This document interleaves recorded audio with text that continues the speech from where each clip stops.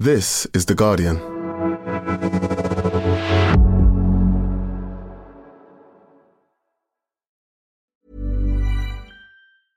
Introducing Wondersuite from Bluehost.com. Website creation is hard, but now with Bluehost, you can answer a few simple questions about your business and get a unique WordPress website or store right away. From there, you can customize your design, colors, and content. And Bluehost automatically helps you get found in search engines like Google and Bing. From step-by-step guidance to suggested plugins, Bluehost makes WordPress wonderful for everyone. Go to bluehost.com/wondersuite. Tired of ads barging into your favorite news podcasts? Good news. Ad-free listening is available on Amazon Music for all the music plus top podcasts included with your Prime membership. Stay up to date on everything newsworthy by downloading the Amazon Music app for free or go to amazon.com/news ad free. That's amazon.com/news ad free to catch up on the latest episodes without the ads. The Guardian Archive long read.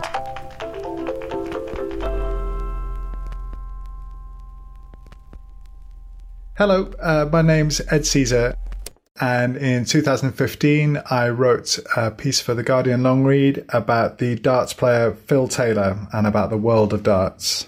I actually knew nothing about darts, rarely watched it, and I was having a conversation with the editor of the long read at the time, Jonathan Shainin, who did like darts and was kind of fascinated by what he saw, I think, as a kind of curiously British phenomenon, and wondered whether I'd write about it. And I said, well, we should, if we're going to do it, let's do it about the best player in the history of the game, the AP McCoy, the Roger Federer, the Simone Biles of darts. So that was really fun, just to start out with absolutely no knowledge at all and to gain a little bit by going to see lots of darts and hang around darts players and, get to speak to the guy who's considered to be the best.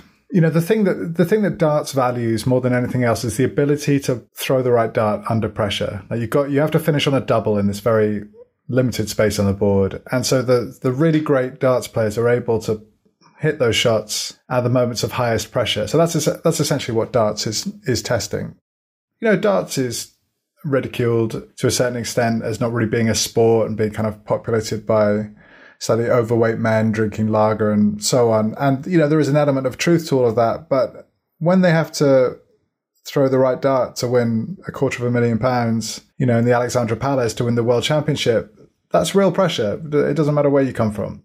So darts is, new characters have taken over. Phil Taylor's no longer playing at the highest level. I think he competes in some seniors tournaments now. A new group of players have taken over from him, and the sport seems to be in pretty good shape.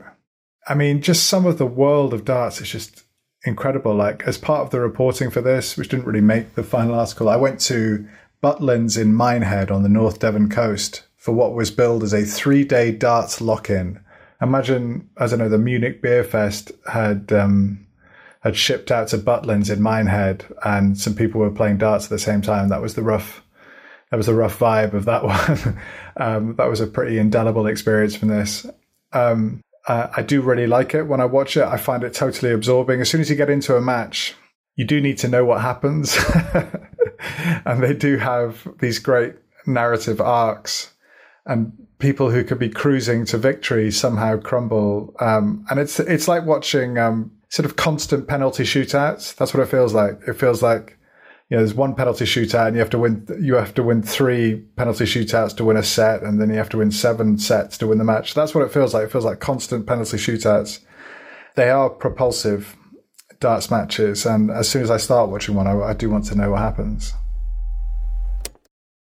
Welcome to The Guardian Long Read, showcasing the best long-form journalism covering culture, politics and new thinking. For the text version of this and all our long reads, go to theguardian.com/long read. Can the greatest darts player of all time step away from the game that made him? By Ed Caesar. Phil Taylor does not remember how much his father made working at Platt's Tile Factory in Stoke-on-Trent in the early 1960s, but he knows it was not enough. Like tens of thousands of other men in Stoke, his father worked in the potteries for which the city was famous, and expected his son to one day do the same. His dad got paid on a Friday and the money rarely lasted the week. For the first few years of Taylor's life, his family lived in a dilapidated terraced house in Tunstall, a run-down area of Stoke that his parents bought for £100. The whole family, Phil, his mum, his dad, slept on the ground floor because upstairs was condemned. Half the windows were boarded up. His father used to joke that they did not need a window cleaner, they needed a sander. Some days, when Taylor was very young, he and his mother scavenged for scrap metal to sell. When his family scraped together enough money to buy a television, the installer couldn't find anywhere to plug it in. The Taylors didn't have electricity. Eventually, they ran a wire to a neighbour's house and borrowed a plug socket. Half a century later, on an ice-cold night in January, Taylor stood and waited on the stage at Alexandra Palace in North London with 3 darts in his left hand in the final set of the final match of the 2015 PDC World Darts Championships, with more than 1 million people watching on television, trying to win £250,000. He did not need the money, or at least he did not need it in the way a poor man might need it. A quarter of a century on from his first title in 1990, lift the prize for an incredible 17th time. Taylor had utterly dominated the sport of professional darts for 25 years. He had won 16 world championships, an achievement unlikely ever to be surpassed, except by himself. Nobody else has won more than 5. He continued to make more money than any other darts player, more than £2 million a year. But he was 54, and he did not win as often or as easily as he used to. He was getting old. His eyesight was weakening. He was going through a divorce. His mother was dying. In the press box and in the players' lounge, many wondered whether he would soon retire from the sport altogether, or why he had not already. The darts that Taylor held in his hand mattered more than any others he had thrown that evening. There are various formats in darts, but at the Worlds, you win a leg by getting your score from 501 down to exactly 0 quicker than your opponent. A perfect leg, rarely seen, uses only 9 darts, 7 treble 20s, followed by a treble 19 and a double 12, for instance. Taylor has achieved this feat more than any other player, although he has never thrown a 9-darter at the Worlds. The first player to win 3 legs wins the set, and the first player to win 7 sets wins the match. Players throw 3 darts at a time from the oche, a line 7 foot 9 1/4 inches from the board, and must finish on a double. So if you need 40 to reach exactly 0, you must land on a double 20. The finishing is the key. The best professional players are adept at hitting treble 20, the highest score on the dartboard. It is the shot they practice the most.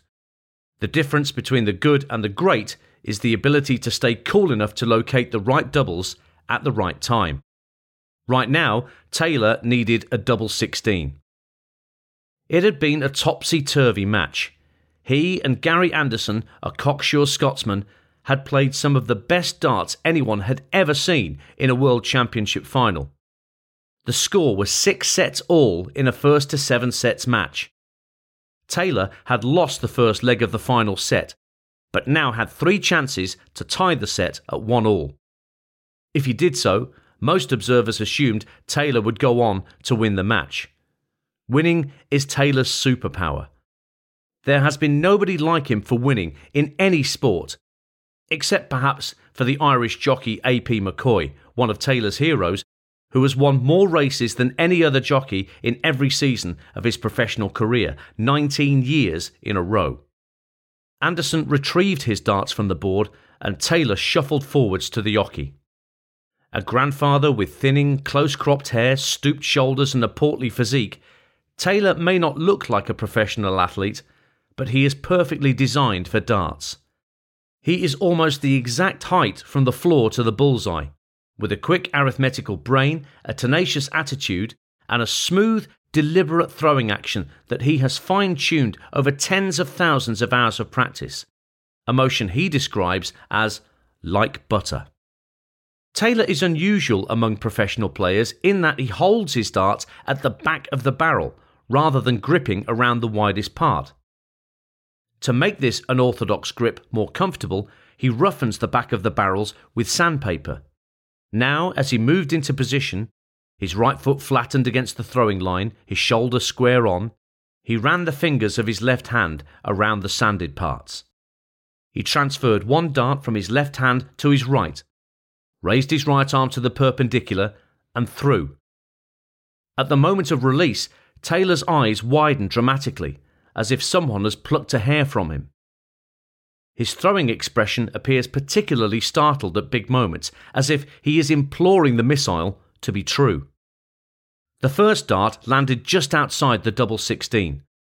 Sections of the crowd groaned. Others sang "There's Only One Phil Taylor" to the tune of "Walking in a Winter Wonderland." 2 opportunities remained. Taylor went through the same routine again, without visible irritation. Eyes wide, he threw. Miss again. Groan again. He had one more chance. If he missed, Anderson would come to the oche with 3 good chances to win the leg, leaving Taylor down 2-0 in the final and deciding set. In his pomp between 1995 and 2006, when Taylor lost only 1 World Championship in 12 years, these darts used to sail in. At pressurised moments in big matches, everybody knew that Taylor was ruthless.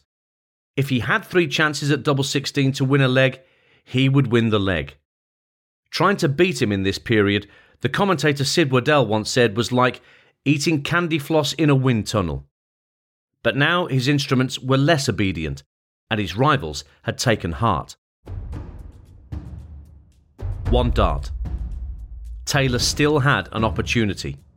His 2 previous efforts had landed just outside the wire, meaning he could kiss the barrel of one of those 2 errant darts with his third and steer his final dart into the double 16.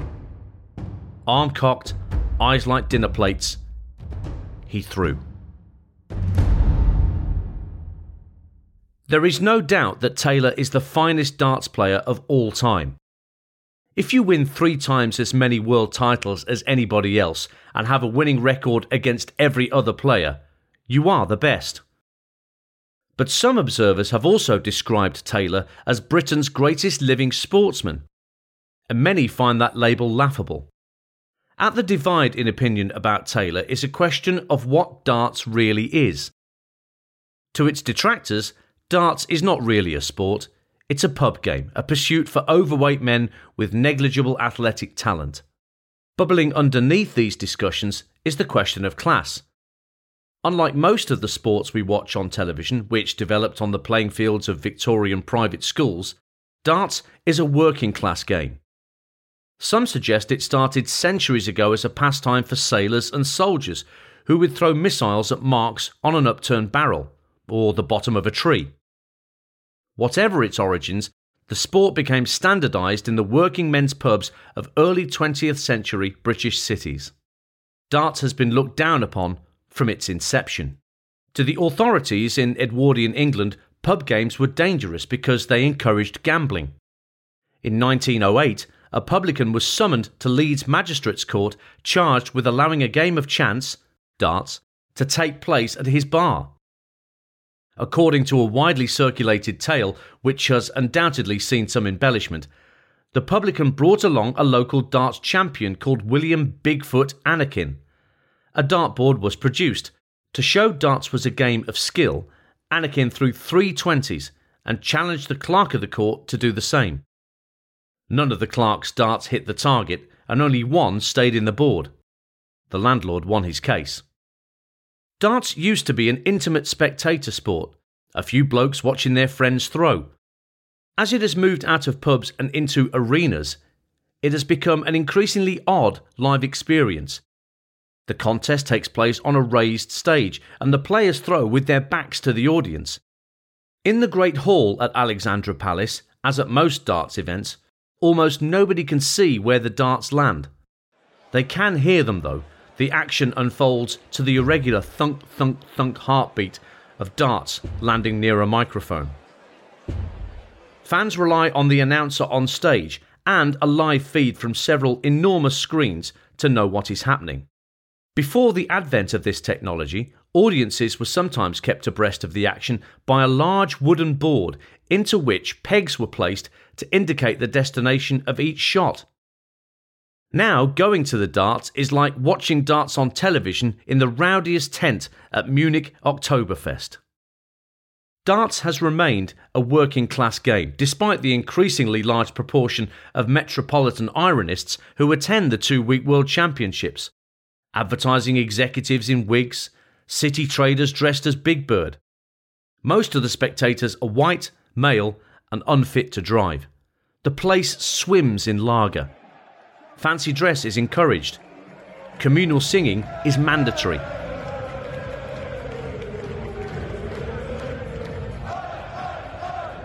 When Prince Harry first watched the Worlds in 2011, drinking his lager from a plastic pint glass, it was proof for some that darts had finally gone posh.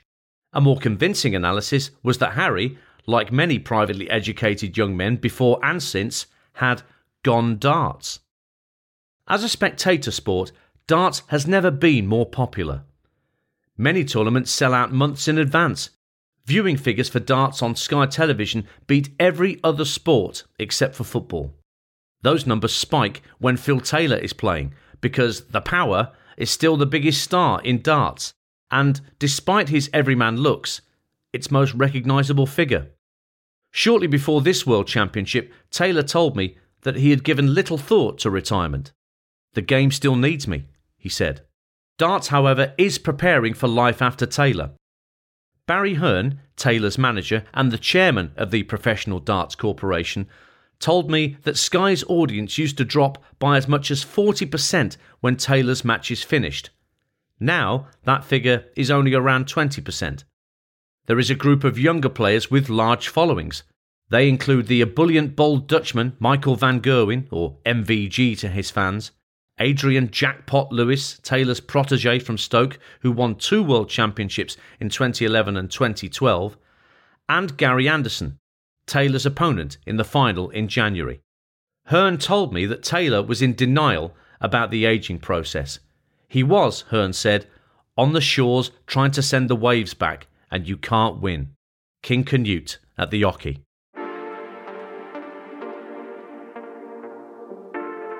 We've got to get it to the stage where the game gets bigger and bigger and the other personalities get bigger, so that we've got a replacement, he said. I mean, that's a fact of life. You know, sooner or later, Phil will lose the appetite.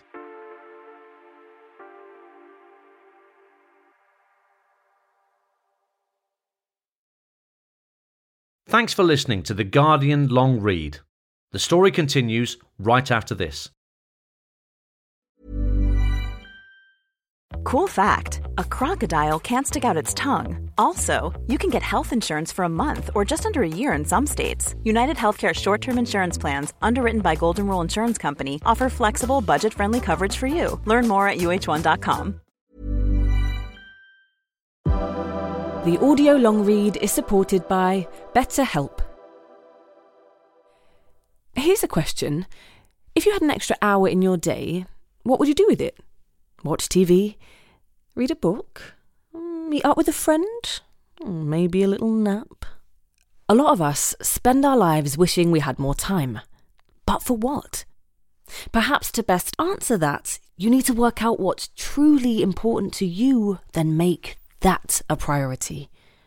Therapy can help you work out what's most important to you. It isn't just for those who've unfortunately experienced trauma in their lives. Therapy can be helpful for learning positive coping skills and for setting boundaries. It can empower you to be the best version of yourself. If you're thinking of starting therapy, give BetterHelp a try. It's entirely online and designed to be convenient, flexible, and suited to your schedule. Just fill out a brief questionnaire to get matched with a licensed therapist and switch therapists anytime for no additional charge. Learn to make time for what makes you happy with BetterHelp. Visit betterhelp.com/audiolongread today to get 10% off your first month.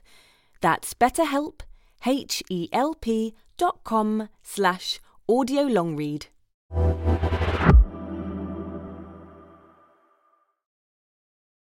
Welcome back to The Guardian Long Read. In mid-December, shortly before the start of the World Championships, I visited Taylor at home in Werrington, a town on the outskirts of Stoke-on-Trent. He was going through a divorce from his wife, Yvonne, the mother of his 4 children, to whom he had been married for 23 years. They no longer lived together. Instead, Taylor stayed in a 4-bedroom, newly built house on a close a few miles from where he grew up. The house, he told me, was one of 14 he owned, including the large house in Stoke his wife still lives in. Most of Taylor's properties are in the Midlands. One is a villa in Tenerife. One is a holiday chalet near Blackpool. Each property was bought for cash. He has never had a mortgage. A burly man named Sean Rutter, who was missing half his right ear, answered the door. Rutter is an old friend from Stoke who now lives in the spare room of the house, helps out with odd jobs, and practices darts with Taylor. He invited me in and asked if I would like coffee. The house was immaculate, like a show home. Taylor cannot abide clutter. He mentioned more than once that his house was filling up with ladders sent to him by his sponsor, Werner Ladders. There were some pictures of his children and grandchildren around, but not much darts memorabilia and no trophies. Taylor sat on a large corner sofa in tracksuit bottoms and a polo shirt from under which a parcel of his white flesh protruded. He has struggled with his weight for years and is a faddy dieter. He often embarks on juice programs, eating nothing solid for weeks on end, with dramatic but unsustainable results. Sid Waddell believed that one of Taylor's crash diets in 2003 cost him that year's World Championship because the weight loss unsettled his balance. His many tattoos were on show, including the vivid red Power stamp on his right forearm and the Glory on the left. His nickname, the Power, was given to him in 1995 by a Sky Sports floor manager who liked Snap's dance tune of the same name. Taylor was previously known as the Crafty Potter. A vast flat-screen TV took up several square feet of wall in between 2 display cabinets and was at that moment tuned to Bargain Hunt. Taylor muted it. He has a friendly, boyish demeanour, and we happily chatted about this and that. Taylor's new movie streaming software, the weather, the work he and Sean had recently done to the wiring in the house.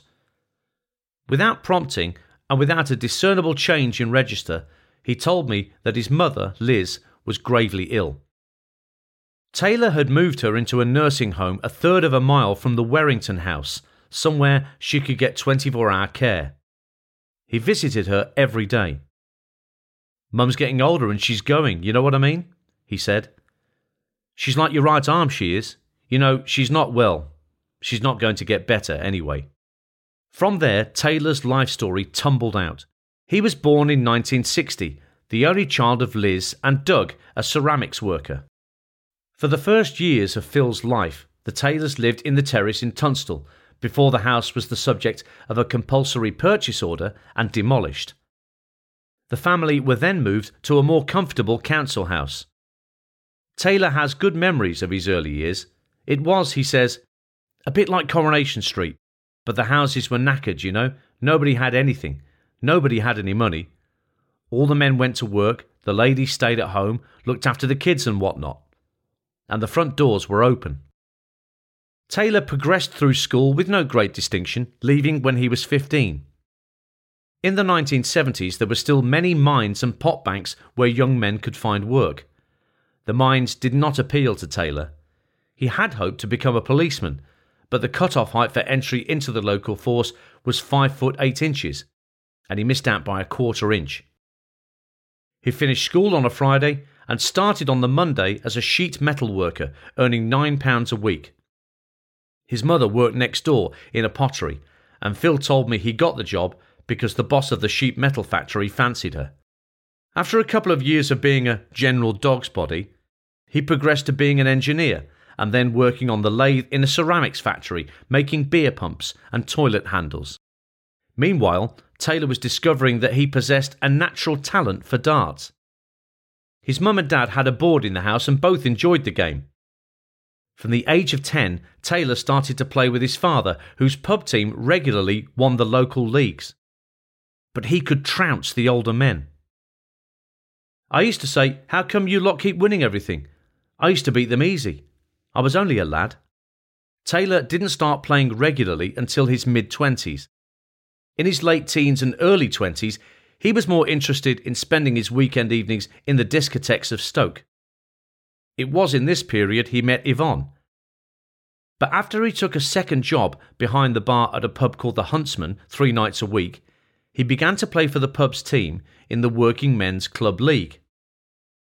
Occasionally, he would have a drink and a game at the Crafty Cockney, a pub in Stoke that was owned by Eric Bristow, a Londoner who had for a long period been the best darts player in the world, but who was suffering at the time from dartitis, a condition similar to the yips in golf, where players become almost too nervous to throw the darts. Bristow was trying to cure himself by practicing in marathon sessions. He said Taylor could keep him company.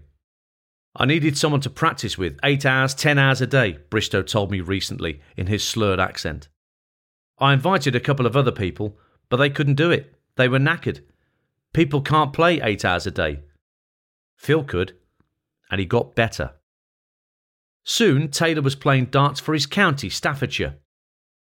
Bristow decided to sponsor Taylor to play at professional tournaments in North America, advancing him several £1,000s for flights and hotels in the expectation that Taylor would repay him when he started winning. It was the start of a complicated and sometimes fractious relationship between the two men that continues to this day. "We're like brothers," Bristow said. "We argue, but we get on all right." Bristow could be a hard taskmaster. In the early days when Taylor was at his first overseas tournaments, he would sometimes call Bristow up to tell him that he'd been beaten in the final of a tournament. Bristow would tell him to call him back when he had won something and put the phone down. "Second place is no good," he told me. "Anyone can come second." I had to get his mind strong. More damaging to their future relationship was the issue of money. "It's all money with Phil," said Bristow. "He'll be the richest man in the graveyard." When I spoke to him, Bristow rebuffed one aspect of the Taylor story that has become almost folkloric, that Bristow was assiduous in recouping the loan from his protégé. The narrative goes that he would turn Taylor's pockets out as he was walking off stage with prize money at championships. It is a story Taylor has told to Jonathan Ross, as well as to other interviewers. But Bristow told me that Taylor had never paid him back the loan. Taylor said, "It's completely untrue, and if I did owe him money, I'd be the first to know." Taylor went on to achieve much more than his mentor. When he beat Bristow in 1990 to win his first World Championship final, Bristow got a call from his own father who said, "Never teach someone how to do your job." But 25 years later, Bristow says he loves it when Taylor wins big matches. "It's a part of me winning up there."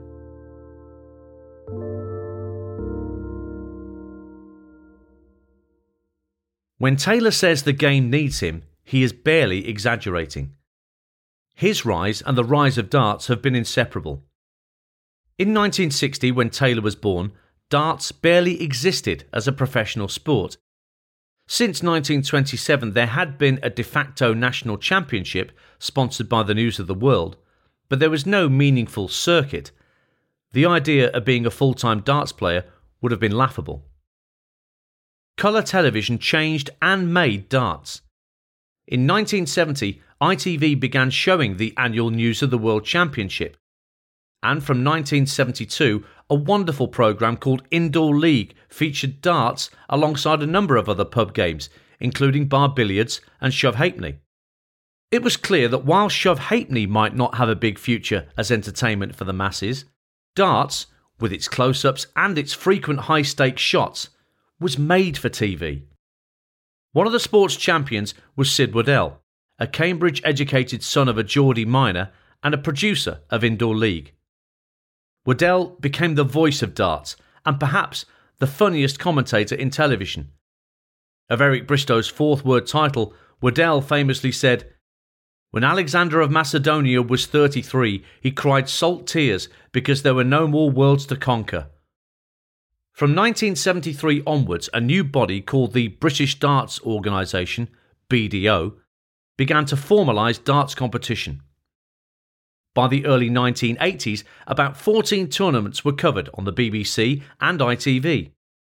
Prize money at each tournament wasn't life-changing, but because of the large viewing figures, players could make money by performing in exhibitions.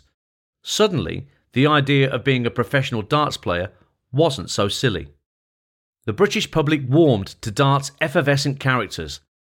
The short, bibulous Scot Jockey Wilson, Bristow, the arrogant, chain-smoking popinjay. By the end of the 1980s, however, viewing figures had dwindled and advertisers had fled. Sponsors were put off by the reputation of darts as a game for fat, boozy men. When Taylor started his professional career, television coverage of darts had shrunk to a single tournament, the Embassy World Championships. In 1992, a downbeat Waddell told a reporter from the Daily Mail, "I think the game has had its day as a TV sport. I do not see any light at all in the gloom." The players were frustrated. Tournaments were well attended, but the stars found it difficult to make money.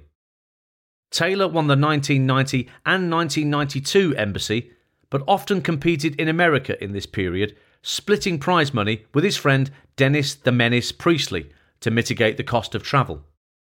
Priestley remembers the two men would share a room for the duration of a cash prize tournament and then dump whatever money they had won on the bed on the night the competition ended and evenly split the dollars between them. In the early 1990s, a group of 16 of the world's best players, including Taylor, formed a breakaway organisation that became known as the Professional Darts Corporation, the PDC. They began to hold their own World Championships, broadcast by Sky. When the sports promoter Barry Hearn walked into the Circus Tavern in Purfleet, Essex, during the 1995 World Championship, he looked around and said, "I love it. I smell money." Before he had his first whiff of darts, Hearn had transformed snooker, another working man's sport, and had helped to make its best players rich. He changed Taylor's professional life in the same way. Hearn would soon become the sport's dominant impresario and, from 2001, the chairman of the PDC. He also became Taylor's manager. "Every second of every day, 24 hours a day, I completely control him," Hearn told me when we spoke in January. Hearn said that Taylor's importance to the success of the Breakaway League could not be overestimated. He was, said Hearn, the sport's flag bearer. When I asked Hearn why Taylor had been so much better than anybody else on the circuit, he gave me a straightforward answer. He works harder. He also believed he knew what motivated Taylor. "Phil loves a pound note," said Hearn. Certainly, Taylor is unusually driven. After his experiences with Bristow, he thought it was normal to practice for several hours a day. Back then, very few other darts players threw so many darts. Now, Taylor's rivals have adopted his professionalism. There was even a board in the bedroom Phil shared with Yvonne. Some nights he refused to go to bed until he had hit a particular milestone, 3 180s for instance. On the day he was married, he played a county darts match in the afternoon before returning for the wedding reception in the evening. If Hearn is right and money is Taylor's chief motivation, why is he still playing? He could continue to earn good money as a darts pundit or ambassador of some kind. Taylor often complains about the demands placed upon him by his schedule. But when we met for the first time last year, Taylor told me that his commitment to practice had not dipped, despite the stress of his divorce and the worsening health of his mother. In fact, he said that darts had helped him navigate these crises because of the intense concentration required to play well. When I was at his house, he and Rutter began a marathon practice session in the spare room. Taylor said that process of playing darts was escapism for him. While the physical process of throwing darts may be soothing for Taylor, it does not explain his willingness to continue as a pro. He could just throw darts at home. When you see Taylor in public, it is clear that his sense of self is intimately connected to darts. He is a genuine celebrity, unable to walk down a street without being asked for an autograph or a selfie. His professional success is only part of his appeal. In an era of Ferrari-crashing Premiership footballers, Taylor seems attuned to earlier, more modest generations of British sportsmen. Stanley Matthews, Gordon Banks, Steve Davis. He rarely drinks alcohol. He is polite. Although he has a terrible memory for names, he covers by calling people Bud or Buddy. If he really should know the person's name, he calls them Reggie. He hates to say no to autograph hunters and has developed a code with his driver to prize him from difficult crowd situations. If he asks for oatcakes, then his driver will intervene. Taylor wants to stand for something beyond darts. Not only has he, unlike most professional sports people, actually worked at low-paid manual jobs, but he sees no shame in having done so. In fact, he revels in his background. Taylor told me a story about his mother, Liz, who had always wanted more children but was never successful. He remembers her saying to him years later, "I only had one, but I had a champ." She miscarried on 4 occasions. Taylor said that each time the family's neighbours stepped in to help. One would come in and do my mother's washing. Another one would look after my mother. Another one would feed me. Another neighbour would give me Daddy's tea when he got in. This decency has stuck with Taylor. It's one of the reasons, along with his distrust of mortgages, that he still considers himself working class. To him, the classification is more about your state of mind than your bank statement. Taylor balks at any suggestion that he has forgotten his roots. When he beat Chris Mason in the early rounds of the 2007 PDC World Championships, he left the stage fuming at the obscenities Mason had uttered in his ear at the end of the match. In a post-game interview, he said he would walk away from darts if he was subjected to any more of the same treatment. "I've never heard such filth in all my life," said Taylor. "I ain't going to have it." Taylor, who had played in pubs and clubs all his adult life, had assuredly heard filth like it. His anger on that occasion stemmed from what Mason had recently told the newspapers, that Taylor was a Bertie Big Bollocks who flaunted his wealth over the other players. This characterisation infuriated Taylor. He told the interviewer, "They don't work hard enough. You've got to put the effort in. You've got to make sacrifices. I'm just a working class man who's done well for himself." Taylor may have done well out of darts, but he admits that his success has corroded his family life. "It's hard to keep a marriage when you're on the road all the time," he told me. And despite his unwillingness to leave the spotlight, his existence now seems oddly lonely. Because of the volume of requests he receives, he changes his phone number often. The people who spend the most time with him are connected to his work. Rutter's presence in his house suggests he does not want to live alone.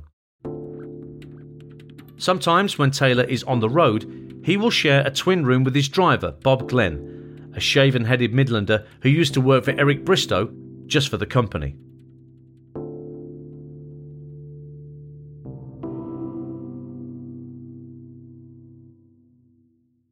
Taylor's third dart left his right hand.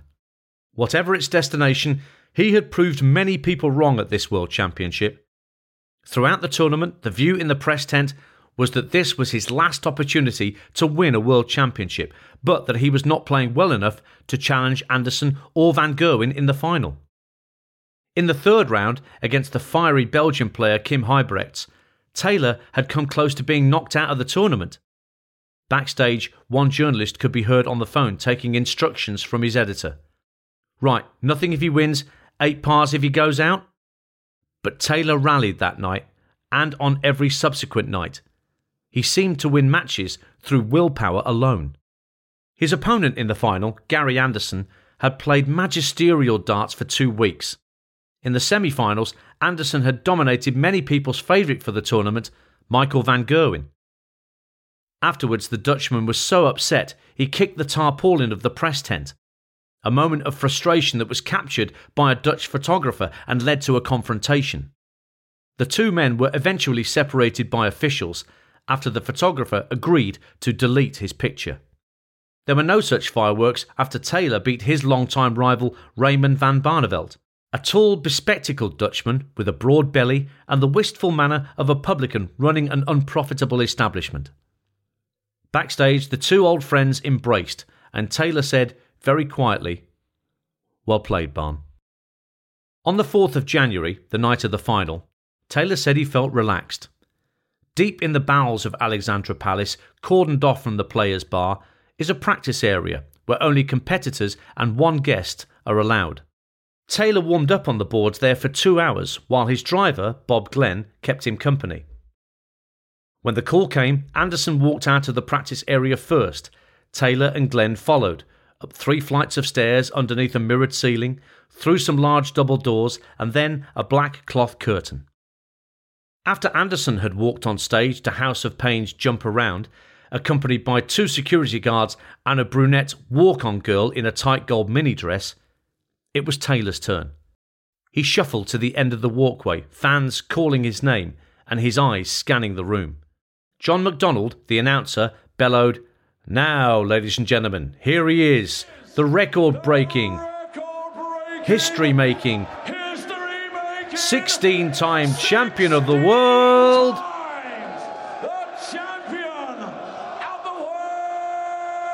it's Phil. The Power. Taylor." Snaps "The Power" played. Artificial lightning flashed, and Taylor smiled and fist-bumped his way down the runway to the stage. He looked faintly embarrassed by the attention.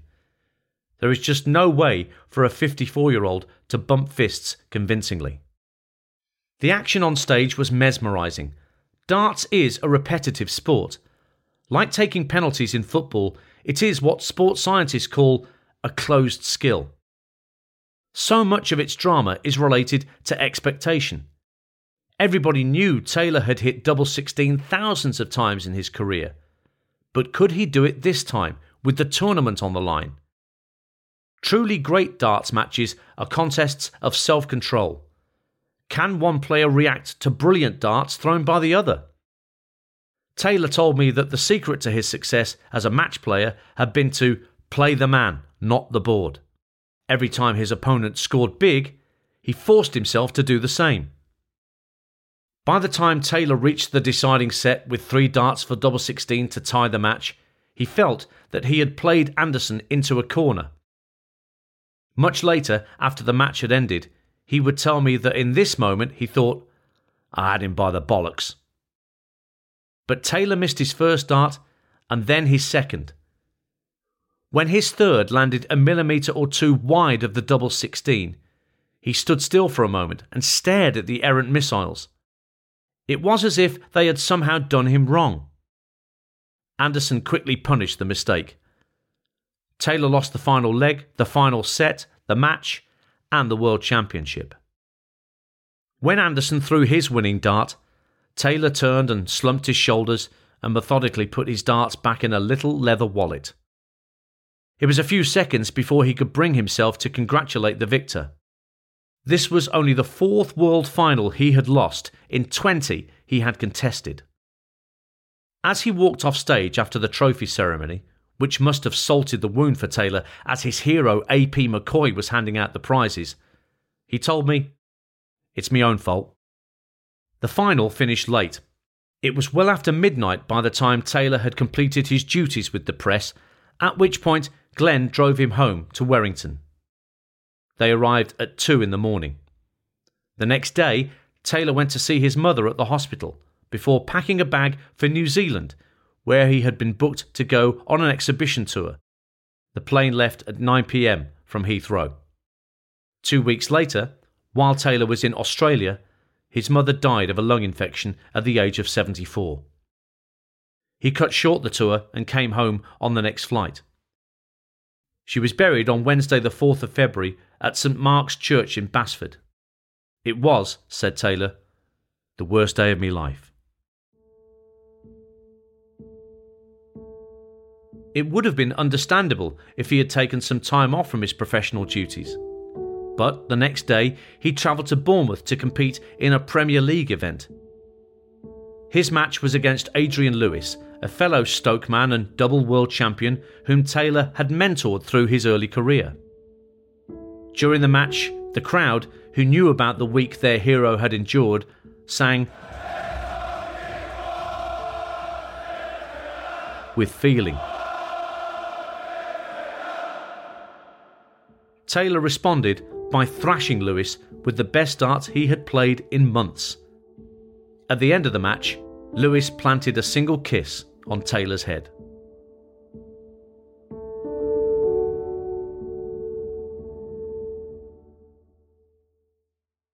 Thanks again for listening to The Guardian Long Read.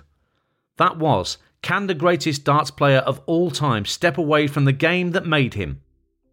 By Ed Caesar. Read by Ian Danter and produced by Hattie Moyer. The executive producer was Ellie Bury.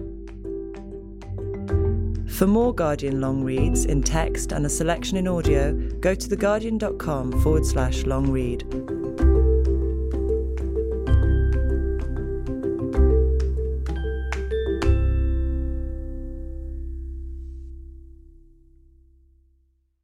This is The Guardian.